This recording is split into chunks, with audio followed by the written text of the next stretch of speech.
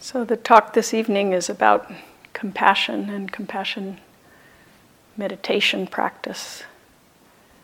Maybe you noticed how the ability to be kind and tender naturally leads to some beautiful tears, but also the ability to connect with suffering in yourself, that there's almost like a natural progression here, that as we discover what our experience is like, we run up against places of where we're hurting. So for this reason, the Buddha also taught practice of compassion, of relating to our suffering in a skillful way, not falling into despair and feeling crushed and not turning away from it either. So we're all doing this and learning about this together here as a community and as each one who we are. The last time I taught in this hall was about a month ago, and I was about to come in here and lead a sitting when one of the staff members came running down the stairs and said that there had been a couple of bombs at the Boston Marathon, and not much was known yet, but there was a lot of trouble in the news.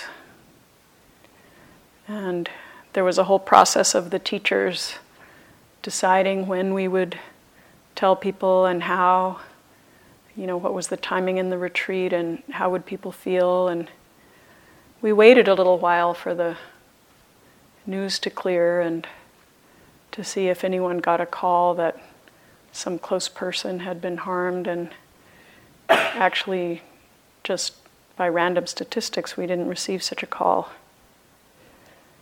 But then we let people know in the afternoon teaching, and people received it with really open, beautiful hearts, and actually no one freaked out, but it was wonderful to hear that news and to feel it in a community of practitioners, in a community of people who were opening their heart together, that we were here in this place, feeling like we're becoming more sane rather than insane. Then when I left home, which is one of the ways that this place can feel like a refuge, I drove home through the strangely deserted streets before the bombers had been caught and the one killed. And that night I spoke with a very dear fellow practitioner friend whose brother, who lives in another state far from here, had simultaneously had a kind of one of his recurring psychotic episodes, and he'd gotten hold of a gun and was having all these paranoid feelings that the world was anti-Semitic and he was going to have to kill his roommate and kill some police and stuff. And she was really shaken up by the two things happening at once, and she started crying on the phone and said that, or almost crying kind of, and she said it reminded her of the koan that she'd practiced as a Zen student many years before. Why is Kuan Yin weeping? Why is the female bodhisattva embodiment of enlightenment and compassion, why is she weeping? There's a statue of Kuan Yin in the other room, and having her be female, I think, is a symbolic way of talking about tenderness or the caring that's often carried through what's thought of as the feminine. It's not, caring is not unmasculine, let's say, but I think that's why she's thought of as a mother or someone who hears the cries of the world as if we were all little children. But why would the mother also cry? And because, I'll give you the answer, I won't put you on the spot. Someone told us today that their heart pounds whenever we ask the audience to respond, even though they don't say anything. So out of compassion. And also because I always write talks that are too long. I better get the clock, actually. Anyway, she weeps because she knows that this suffering isn't necessary. Because she knows that the human mind, human heart is loving and enlightened at the deepest level, and there's so much suffering that's caused just by ignorance and by sort of what happens to people's psyches when they get traumatized and they start to replicate the kind of suffering that they learned from people who were also suffering, etc. We all have some sense of this in our own life.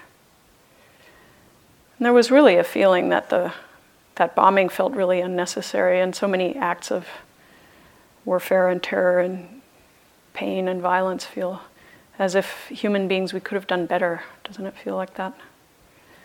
We learned things about this crazy person who actually went to a pretty decent school and, was well liked at periods in his life, and why would he do that? And then learning that their two boys' parents abandoned them in the United States, and their mother was this kind of crazy shoplifter, and you start to understand that maybe there was more going on inside than really meets the eye, that why that people would be susceptible to such insane ideas. And it's really clear in our world, in what's now being called the Anthropocene epoch. In other words, that human activity is really controlling the weather, and the biosphere is no longer like, something that's independent. It's like we influence everything. There's so many of us now. That suffering and delusion in this world is very much caused by the human mind, by the problems in our minds. War, for example, inability to get along with people who are different or who want different things, or incapacity to collaborate. Climate change is a human problem. It's induced by our inability to actually agree that it's even happening and get together and make a solution. It would cost something affordable per capita. And even for those who feel that it might not be happening or might not be catastrophic, the gamble would be worth it if we could all figure out that we wanted to face it and tackle the problem. If we were gambling people, we would want to invest that money for. But the problem is that maybe most of what's going to happen is in the future, or going to happen to our children's children. And has any generation ever made a significant sacrifice for people they've never met?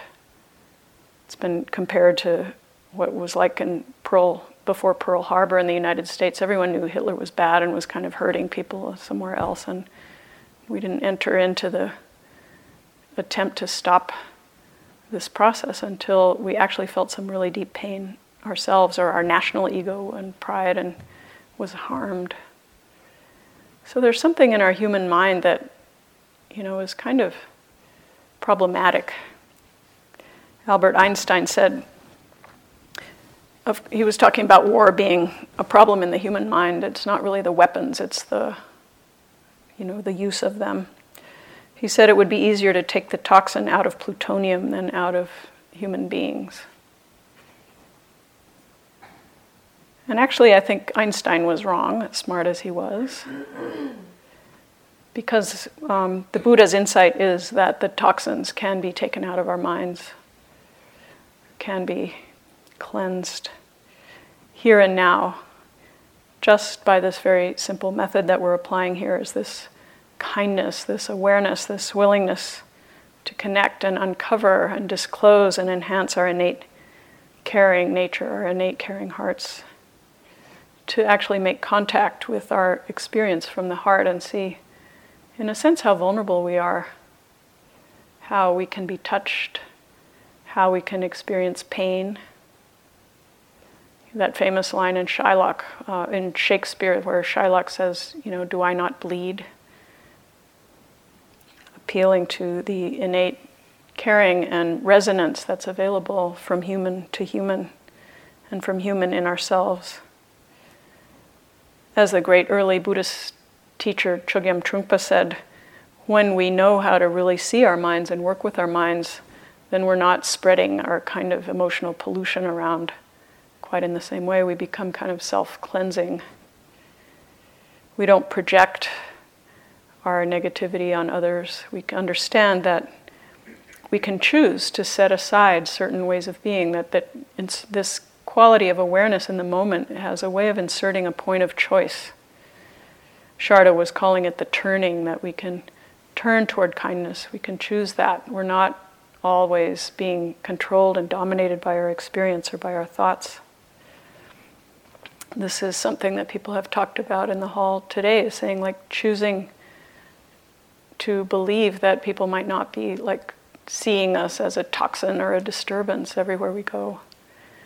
Thinking that people might forgive us or tolerate our presence.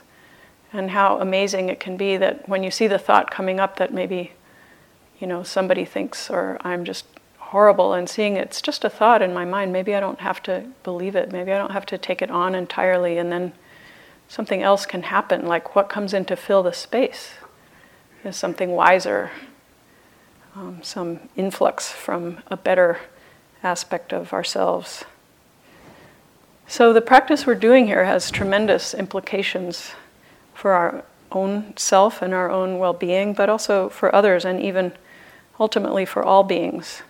These realms of the Brahma-vihara practices are all really quite relevant and all sort of very real and realistic, although in a certain way there's a tremendous imaginary component in what we do here, where we conjure the feeling of our benefactors and some people who have died, or people who never existed maybe, or who lived many, many years ago. Nonetheless, this love practice is something very real, very trustworthy. We start off, in general, focusing on our own experience and begin to settle and clarify and see how the practice can make us feel more connected and to heal us even through and with all the traumas that we've received, all the pain that we've all felt. And you can either look around or feel around the room and know that every single person in here has lost someone that we care about in some way or other, either through death or the end of a friendship, or even losing parts of oneself, like the child that we were, who in some sense is still alive inside us, but in other ways has been replaced by an adult. Something very poignant about that we live many phases in our life and are characterized by many different circumstances. Many of us in the room have been touched by sexual abuse or trauma like that, or been close to someone who was alcoholic or drug addicted. We've been rattled by the acts of terrorism and random violence in our world. We feel and carry that sense of unsafety with us. Some of us are, actually all of us, I think, are relatively privileged to even be able to take the time to be here. And yet, even with all this privilege, we haven't been able to be protected against different kinds of internal wounds that may be invisible to other people, maybe even not so visible to ourselves, not well understood, causing lots of confusion in us.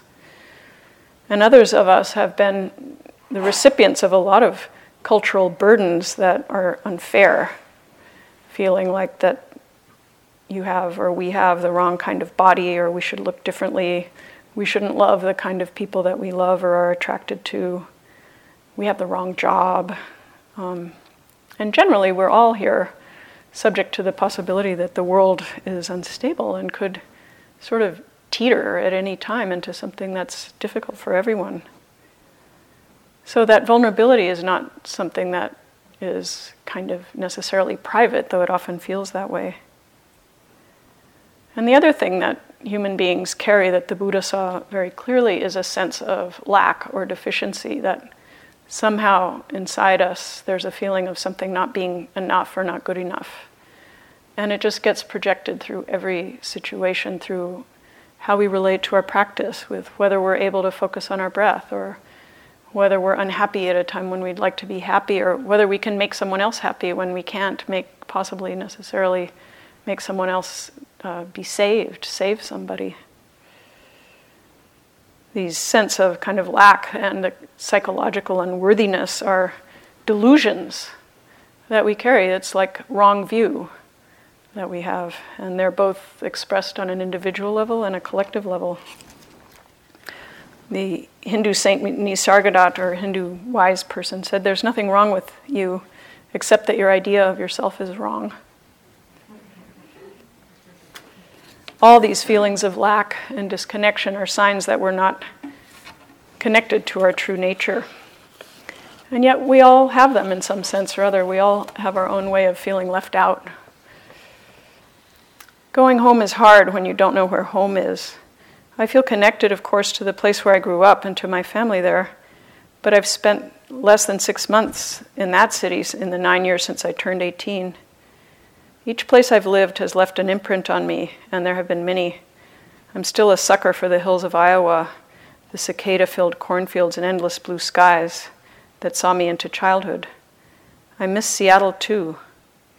The list goes on: India's assault of colors, Italy's crumbling ruins, Russia's bitter cold and hard beauty.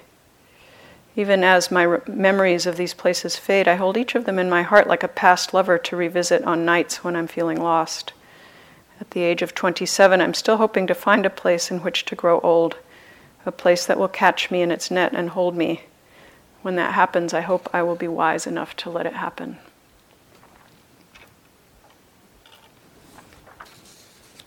Going home is hard when you don't know where home is.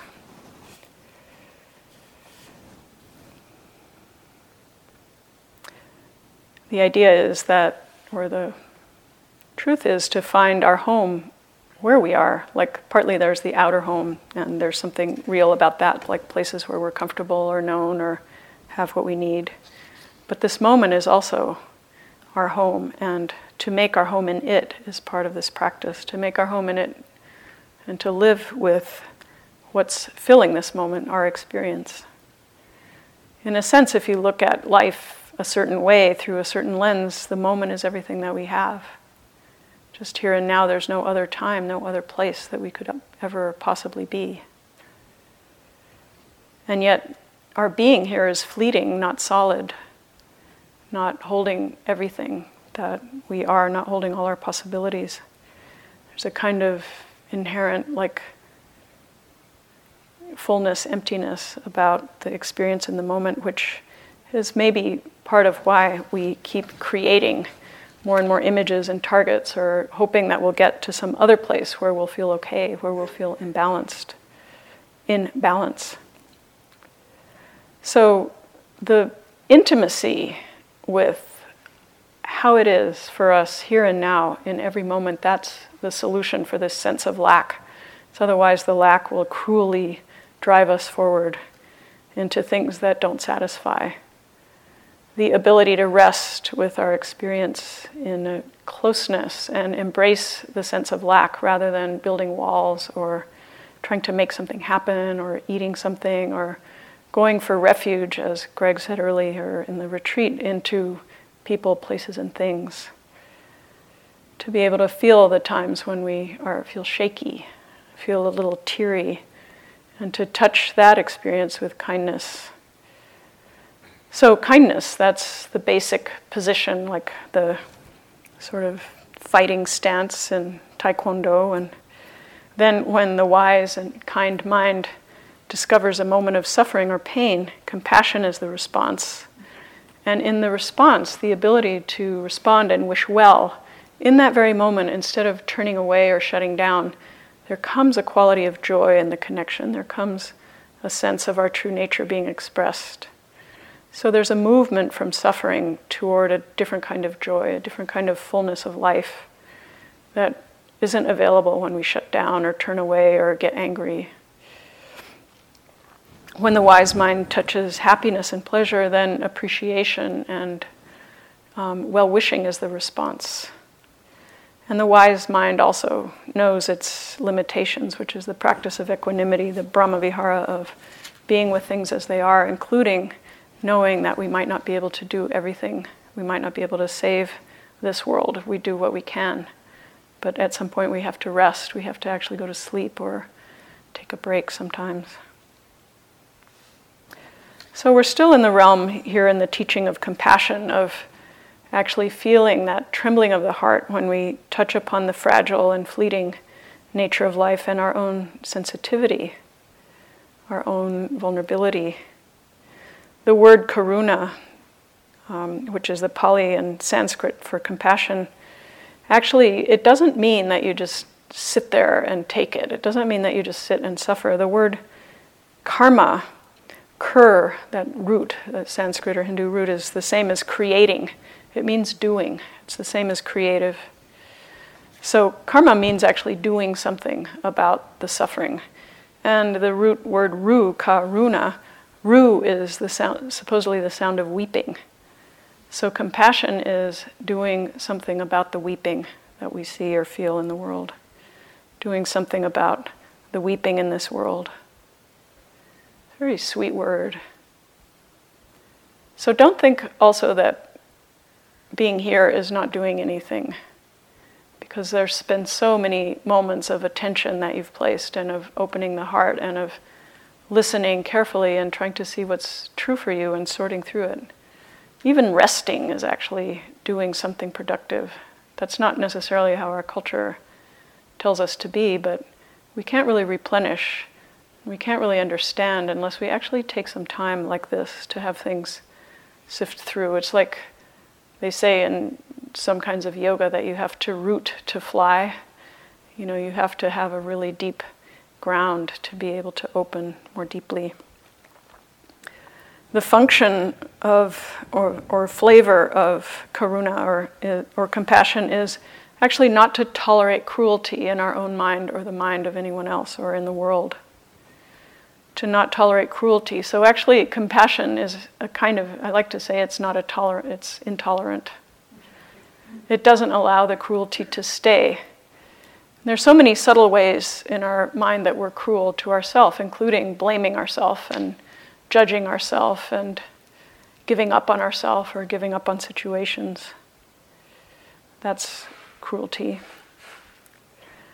And the success of compassion is when the cruelty is removed. And the failure of compassion is when it succumbs to despair, giving up, turning away. Those are the near and far neighbors, as Greg was explaining today in that very thorough kind of also Dharma talk about compassion.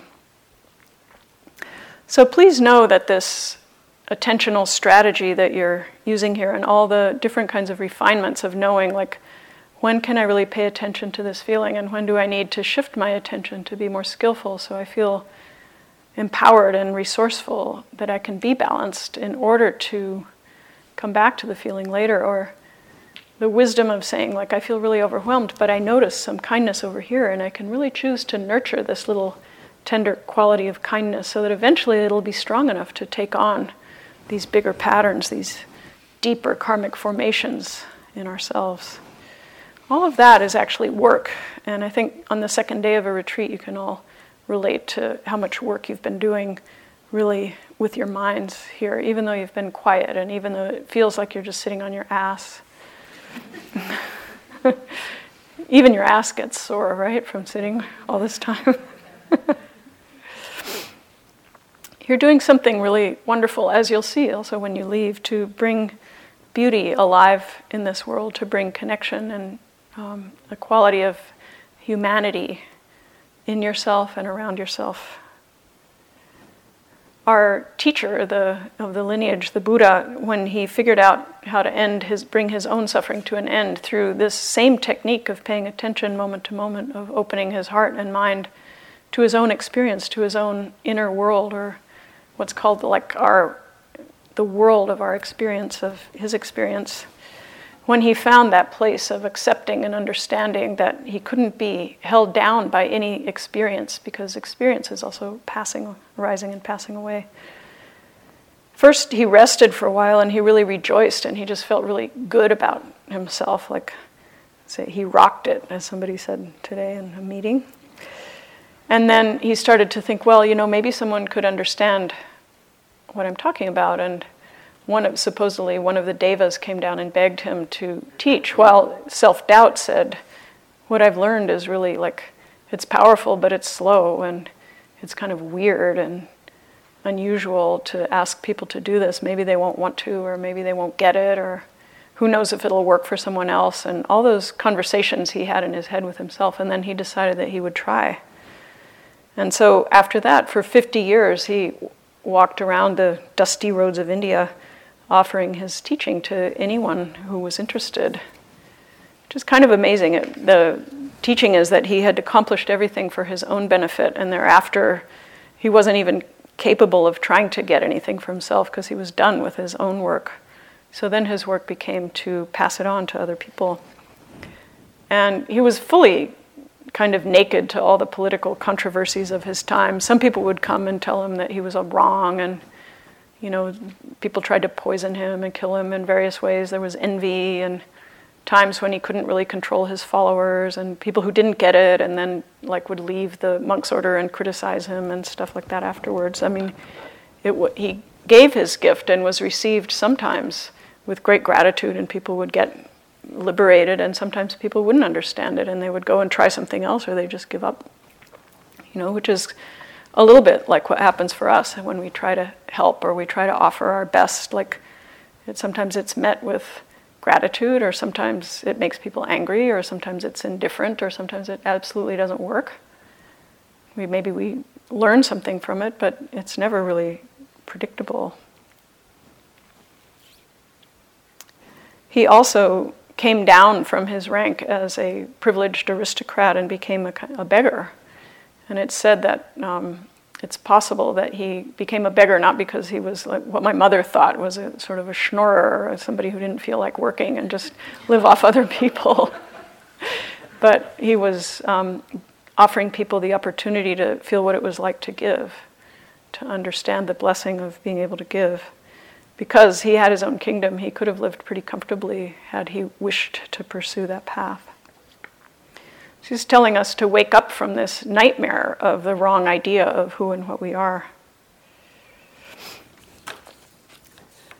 So as we reconnect inside ourselves and see that we need more than all the outer medicines can give us, and that there's this kind of internal, deep understanding that no one else can give us, we also really need each other to do it. Most of us would not be able to do 5 days of this kind of schedule. Like even dyed-in-the-wool meditators can't do this many hours really of sitting. Plus you have to cook for yourself if you're alone. It makes a big difference to have all this food just prepared by all of the collaborative efforts of the help of you guys, everybody doing our jobs together to run this place. Would have to cost a great deal more if you guys didn't all vacuum and do whatever you do, fill the soap dispensers and do the laundry and clean the bathrooms, and thank you all for that. We can see how we're all really participating here, each in our own ways. How much we need this, how much we need each other to hold this room together, or none of us would stay for 45 minutes, or I doubt it anyway. It's highly doubtful. There's a sort of quiet way that we're supporting each other to reconnect inside from the quality of lack and disconnection that we all feel both spiritually and psychologically. And in this safe container, some of us can feel at times the glimmerings of not being confined by our ordinary idea of who we are, like being able to love or forgive a little bit more. Or sometimes maybe the return of the repressed can happen. Like sometimes we realize that things bother us more than we had imagined, and we have to open our heart to something old from our life that we haven't completely finished dealing with. That also happens. It's part of the healing here. Part of what the silence kind of does for us is let us really know how we're feeling. Sometimes we feel like sort of a sense of being able to be complete in a moment with nothing extra needing to be done for us or to us, finding ourselves as in a kind of boundless way. And we've heard about that, like the feeling of a quality of boundlessness and then a kind of scariness and wanting to kind of snap back and go back to feeling more defined. And all of that is to be known and to be studied, like the perfect imperfection of how we experience ourselves as we are. Compassion kind of puts a love around that, around being who we are as we are, not perfectly imperfect. When we can release the feeling that we should be somehow different, it's like we can offer that to other beings as well. Sharda introduced the practice of receiving metta from other beings, from those in our life whom we loved or have felt loved by, or whom we felt good around, or spiritual figures or composers, and that sense of being able to be receptive and to remind ourselves that there really is a lot of love and goodness that we've received that we might have overlooked or that we don't carry with us just because this like sort of bad idea keeps taking over. I was telling, I think, one of the meeting groups that one of my house plants became a benefactor in this meditation. It's very fun to see kind of what the little images are that come in and kind of were the joy spots in our minds. That sense of forgiveness and compassion and being seen so deeply, washing away a quality of kind of stuckness or self-blame and confusion, the way that, in a sense, we access the possibility of holding ourselves more tenderly at times and in ways that we haven't been able to hold ourselves. And that comes through the quality of kind of attending more to the goodness in ourselves and in others, and also a little bit through the impersonal container of the silence and the teaching itself. I remember being here doing compassion practice for months at a time and noticing that I was invited to do compassion for males and compassion for females, and how all the resistance I had to both each gender in its own way, like the things that I couldn't stand about men and the things I couldn't stand about women, were both kind of part of what I had to work through as I was doing that practice, and in the end able to love both the same, each with their different kinds of qualities, to feel the compassion for all the suffering and deluded qualities of women and compassion for all the suffering and deluded qualities of men. That there's a sense that the love that we feel or that we generate can hold all those differences and not create separation from them. So the teaching is that our hearts can touch something very, very boundless right through this relative world and right in this relative experience. In the Thai forest tradition, they say that Buddhahood is in this very uncertain heart. It's only here, it's not in some future time, it's exactly in this uncertain heart that enlightenment is to be found.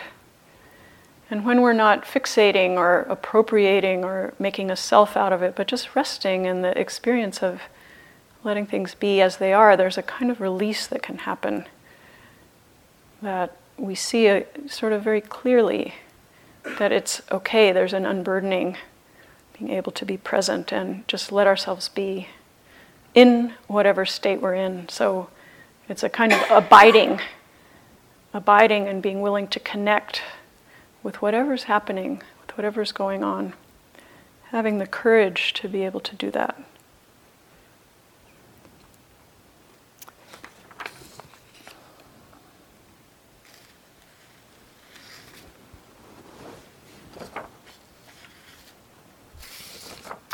Pema Chodron writes, "How are we ever going to change anything? How's there going to be less aggression in the universe rather than more? How do I communicate so that things that feel frozen, unworkable, and eternally aggressive begin to soften up, and some kind of compassionate exchange begins to happen?" We start that within ourselves. She goes on saying, we start with being willing to feel what we're going through, to have a compassionate relationship with parts of ourselves that we feel may not be worthy of existing on this planet. So it's not just with what feels comfortable. If we even aspire to stay awake and open to what we're feeling, something begins to change. And after that, we learn a little more to be able to act and speak in a way that communicates clearly this openness to other beings, like seeing how we start to make ourselves right or wrong is the same way we start to make other beings right or wrong.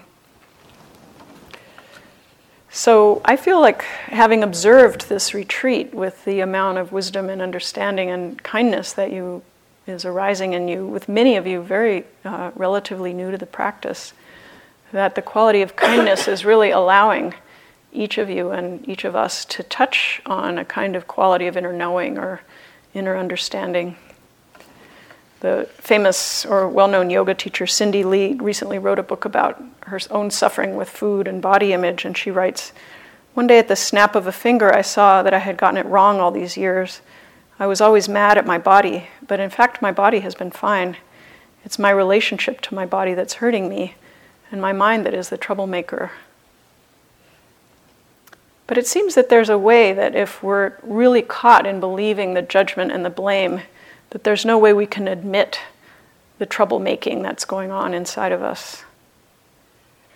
So this kind of harmless, kind attention to that inside us, which likes to blame and judge and fix, and just to see it for what it is, see it for the suffering that it brings and how it's actually the source of suffering rather than the solution.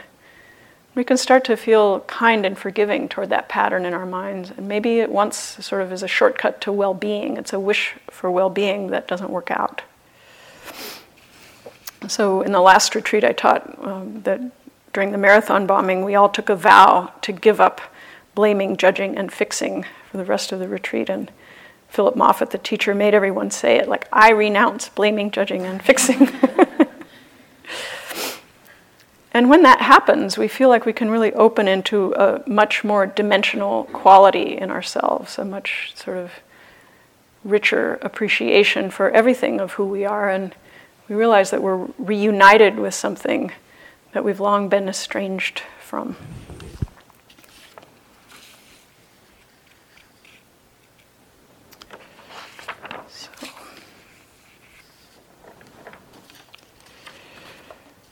I have a friend who was homeless for some time when he was younger. He used to go out with my younger sister, and he lives in a country far away from here. They no longer are friends, but there was one point when he wrote me on Facebook and asked me, just kind of out of the blue, and asked me one of those random questions about Buddhism that I sometimes get now that I'm teaching. And he said, "Do Buddhists care at all about homeless people?" And I didn't have a lot of time, and I didn't know where his question was coming from, since I actually didn't know him very well at the time. Actually, oh no, I'm not going to say that. I'm not. I couldn't find any kind of Buddhist street missions or soup kitchens much. Like I thought, then I started thinking, like, we're not actually that good of a religion. Like, we're way too contemplative. We're not, like, so active and helping. Resonating with some of the questions here of, like, I'm not really doing anything, And so I said, well, I don't know much about anything except there is this one kind of Zen retreat where people go out and experience being homeless. And there's some statements on the website about we're not bringing soup and we're not bringing blankets, but we want to look homeless people in the eye. And he wrote me this super excited letter afterwards about his own experience when he was younger. He said, that website was put together by someone who really knows the street. And I was like, well, okay. He said, the first thing I ever wanted was recognition of my existence. That recognition would have shown that someone knew. And if someone knew, I had a chance of hope. Without hope, there is nothing. I remember being kicked out of doorways when I was just trying to get out of the rain. And I was doing no harm. I simply wasn't seen.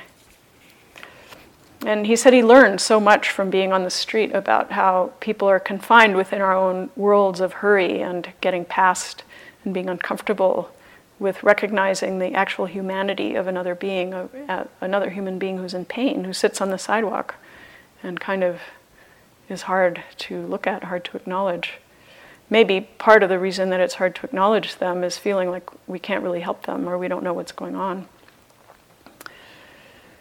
So he wrote, most people are so busy they actually aren't living. They move fast, but I think they don't get to any distance. I hope this brief outline hasn't shocked you. Then he has a long story about how he got some money and went back to his home country and found a little poem in his mother's purse after she died. He says, I'm trying to live by it, so sometimes maybe I'm immature, I don't care. The poem started, I will pick more daisies. So through this practice of compassion, the word compassion in English also means something like feeling with, passion or emotion, and kom is feeling together with. We learn to feel together with ourselves, and we also are encouraged to feel and extend our care to the suffering of other beings. So that's the second step. And I think at this point in the retreat, we'd like to also invite a certain inclusiveness into our practice to sense each other in the room and to offer our love and kindness outward. The results of this are very happy also. It's not like you're going to lose something by giving it away. It's not like you're leaving yourself behind all of a sudden and stopping caring about yourself. You're just also caring about others. Nisargadatta says, I find that somehow, by shifting the focus of attention, I can become the very thing I look at. I can experience the kind of consciousness it has. I become the inner witness of that thing. I call this capacity of entering another focal point of consciousness love. He goes on and speaks about how we know that we can be both the subject of our consciousness, like the one who is conscious, and we can also be the object of our own consciousness. We're what we're looking at. We're both the looker and the looking at, right? You felt that all day. And in being both of those, you're actually beyond either one of those poles. And in being beyond either one of those poles, you're no longer confined within quite so strictly in the sense of the jailhouse of separate self. Bell Hooks writes that love and domination cannot coexist. The practice of domination relies on the constant production of a feeling of lack or the need to grasp. Giving love to others offers us a way to end this suffering of separateness. Loving ourselves and extending that love to everything beyond the self, we can experience wholeness. We are healed. The Buddha taught that we can create a love so strong that our minds become like a pure and flowing river that cannot be burned. Such love is the foundation of spiritual awakening.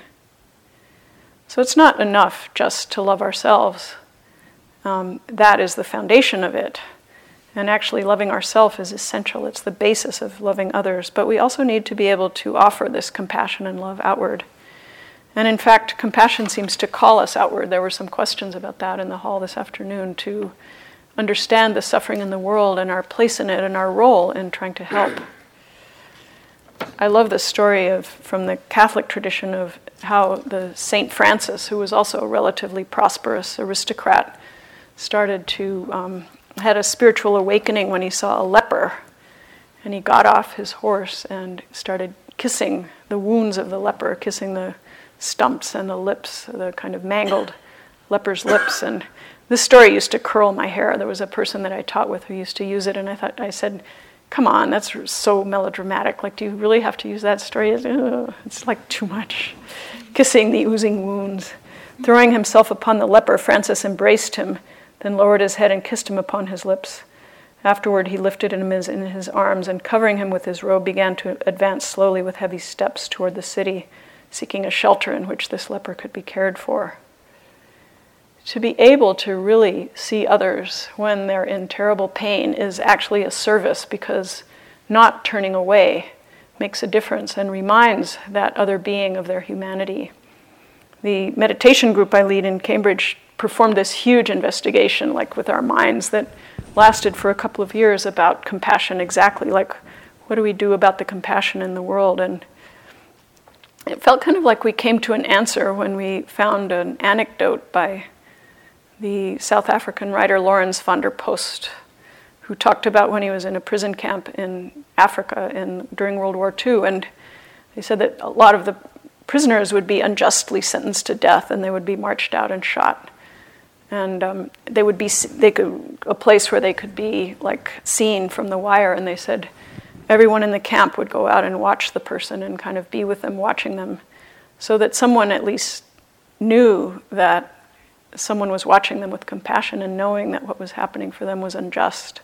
It would have been so different if the camp hadn't turned out to watch, if they just said we can't do anything and just kept playing checkers or hidden away in their huts. But no, they watched.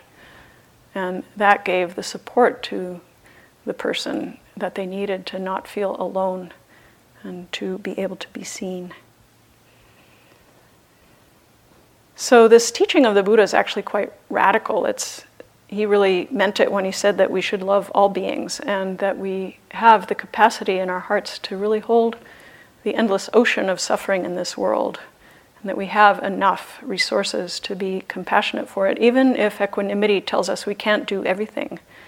The karuna part, the karma part, means that we do what we can do.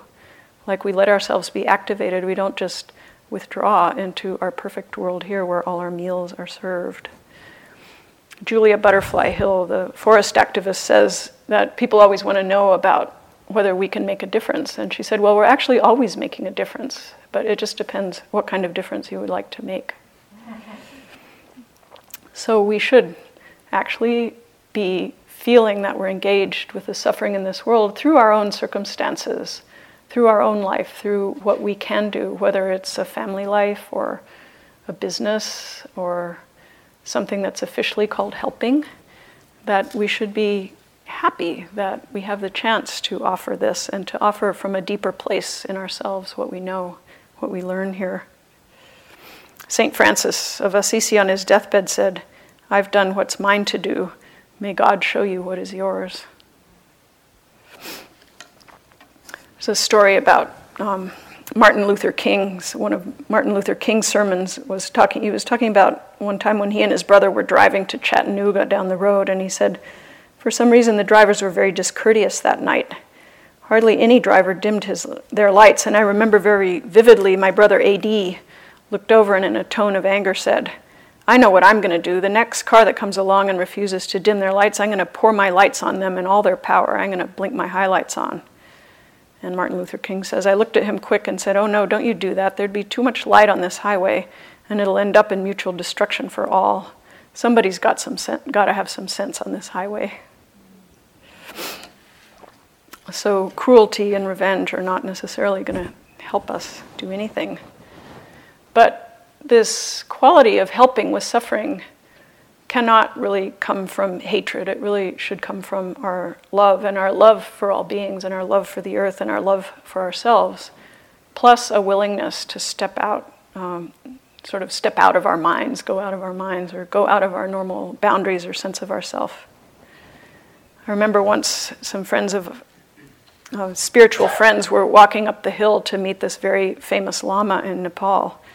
And we passed by this little child who was like crying, and she had just dropped these 2 little chicken eggs on the ground, and they were broken, and she was crying. And most of us, I'll say, walked past her thinking this was a sad little tableau of childhood.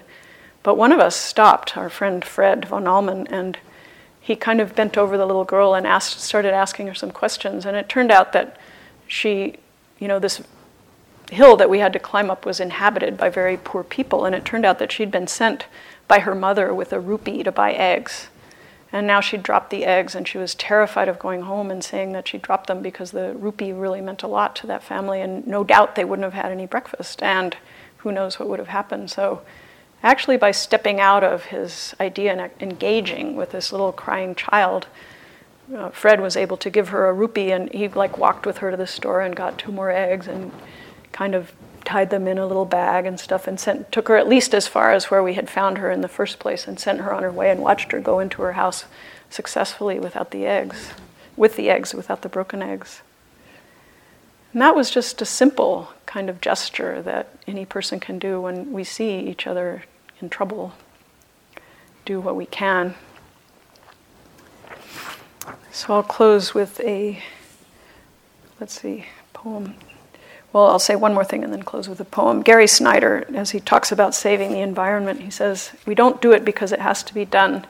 We do it because this is beautiful." That's the spirit of the bodhisattva or the practitioner.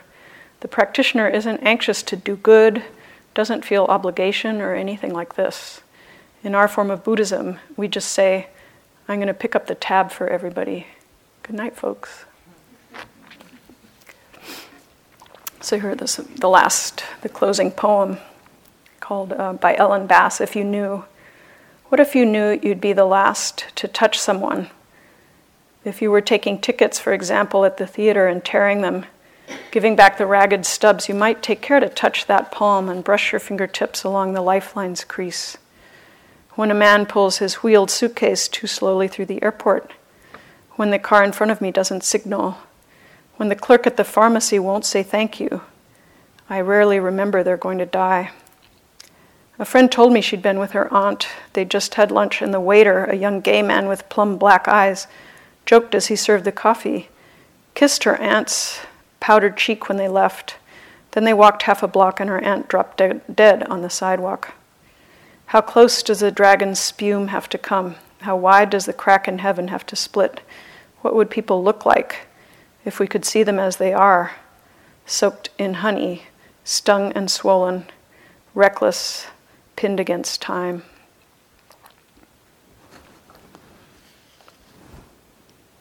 Thank you. We'll be quiet a minute.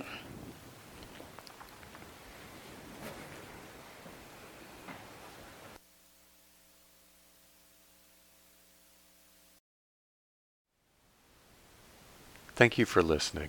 To learn how you can support the teachers and Dharma Seed, please visit dharmaseed.org/donate.